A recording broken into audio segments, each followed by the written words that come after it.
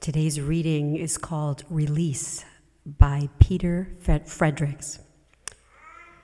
I wish I were like the trees who let their leaves go gracefully without regret, or the tumbling stream that flushes silt to sea, exchanging murkiness for blessed clarity, or the dandelion who bows its head to the subtle breeze, unleashing its future without fear or loss. Instead, I drive white-knuckled, defensive, as we were taught, tense and guarded for what might come my way. I keep a death grip on my life. If you asked me for my dying wish, it would not be for 10 more wishes. It would be to let go of wishing anymore. Wishing I'd made different choices and I didn't hurt you as I did. And to forgive and forgo those old and dusty grudges that I keep like pictures in a shoebox beside my bed. I long to embrace my life with a lover's touch, or as you would an injured wren, precious, tender, true.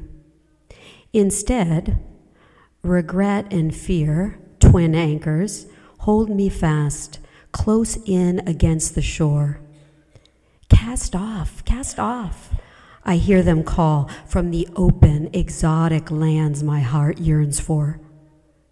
But the waters in between my here and theirs hold unknown hazards, unlike this dark, familiar port. This day a prayer to ease my grip on what once was, or what is meant to be, that I might find myself content to drift and float upon life's boundless sea.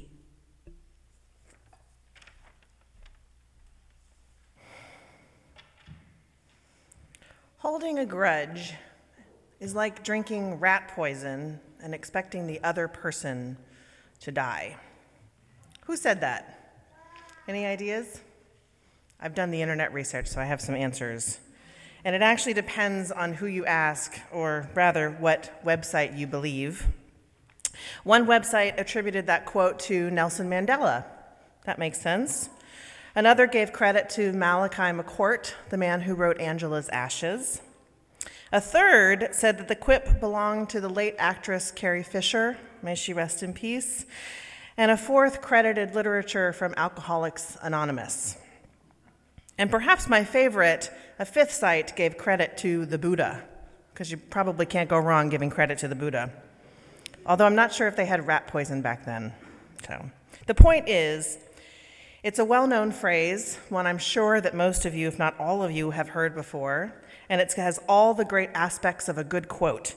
It's short, it's funny, it grabs your attention, and it shines a brief, very bright light on a truth that probably most of us would not dispute. And yet, how well do we all actually live by that truth? So I will start off by saying I have lots of grudges. So I am not standing here as some kind of paragon of virtue and forgiveness. It's very, very easy to hold a grudge. And in many cases, I think holding grudges actually makes us feel better, at least temporarily. Resenting someone else or something else for hurting us or doing us wrong in some way allows us for a very brief moment to take the microscope off of ourselves. See, we humans, as I'm sure you already know, being human, are incredibly self-critical. Even those of us who carry a fair amount of grace and humor for ourselves can get caught in vicious cycles of self-judgment. It's who we are. Nobody is immune from it. But when we nurse a grudge, we can stop scrutinizing and judging ourselves. For a brief moment, we get to direct that scrutiny at another person, And for many people, that can be a relief. For me, grudge holding is a bit like living in fantasy land. A really good grudge allows me to dream up all sorts of revenge scenarios where the person finally gets their comeuppance. I am proven right and I get to win. How often do we feel like we get to win in our day-to-day life? Because in our hyper-competitive society, it's a lot about winning, isn't it? A lot about beating the other person, coming out on top, overcoming the odds. So no wonder people hold grudges, because A, it gives us a break from criticizing ourselves, and B, it really fuels our fantasies about winning, which is something that's important in this culture that we have. But what happens next? What happens after you win? Like the people in our Wonderbox story in the town of Grudgeville, at first it feels really good to carry all those grudges around. It tells you who you are and tells you where you come from and what your ancestors are about. But after a while, all you're doing is carrying around a big heavy bag of rocks. You can't see the sky, you can't see each other, you can't stretch your arms up over your head. You're left there hunched over, staring at the ground. And who wants that really? But the problem is there are countless opportunities for grudges. The world is full of turmoil and anger and strife these days. Our political divide, I don't need to tell you this, is deeper than ever, and it seems as though everyone's just standing on one side, shouting at the other. And it feels like, especially if you spend any time on social media, which I pray for all of you that you don't, it feels like there are people just lining up, looking for their opportunity to be insulting or offensive. Nothing feels sacred anymore. There just seems to be an overload of hurt and disrespect, which I find, frankly, frustrating and overwhelming. And you could, a lot of people do, spend your time being really angry and resentful about all of that. I do sometimes. I'll admit I spend more time than I would like running in that hamster wheel, but you could also try to find a way to let it go, even if only for a moment. Put down that bottle of rat poison and step away to see what forgiveness feels like. Forgiveness for each other, for being our imperfect human selves. Forgiveness for the world, for being broken and harsh. Forgiveness for ourselves, for trying and failing to be perfect. For trying and failing to win. So when we are physically hurt, common sense tells us to find a way to heal the wound. If you broke your leg, you wouldn't refuse the surgery to put your bone back together. You wouldn't refuse the cast that would help your bone mend. You wouldn't refuse the physical therapy that strengthens your muscles again so you can walk on your leg. You wouldn't refuse any of that, would you? Well, when we have a grudge, when we're wounded emotionally, holding that grudge is refusing healing. We're nursing that wound, keeping it open, and denying ourselves the medicine that forgiveness can provide. Our faith calls us to forgive, by the way. The inherent worth and dignity of every person, which is our UU first principle, means forgiving the guy who cuts you off in traffic, the family member or friend who insults you, the politician that says things that make your blood boil.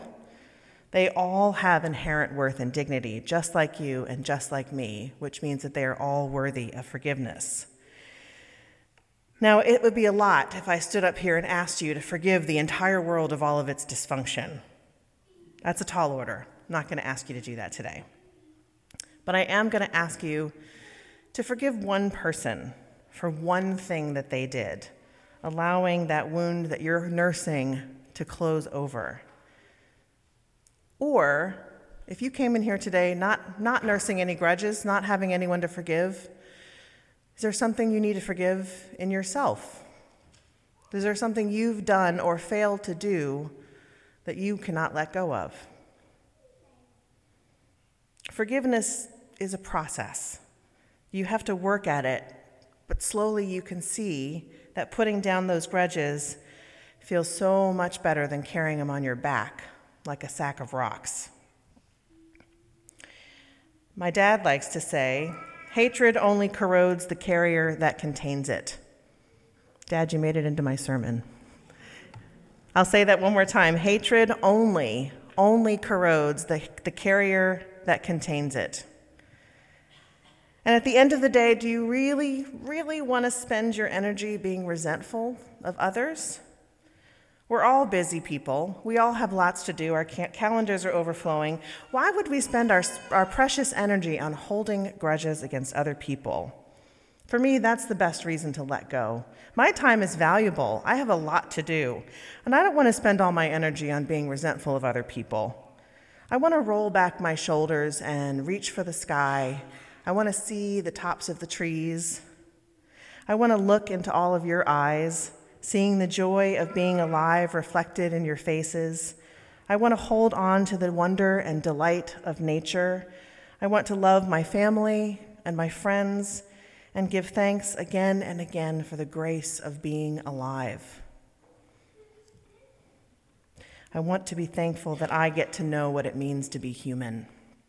So, as we move into this new year, just a few days away, think about what you want to leave behind in this year. What do you want to let slip from your back to the ground so that you can stand up and stretch your arms to the sky? Let it go, friends. Let it go. Amen.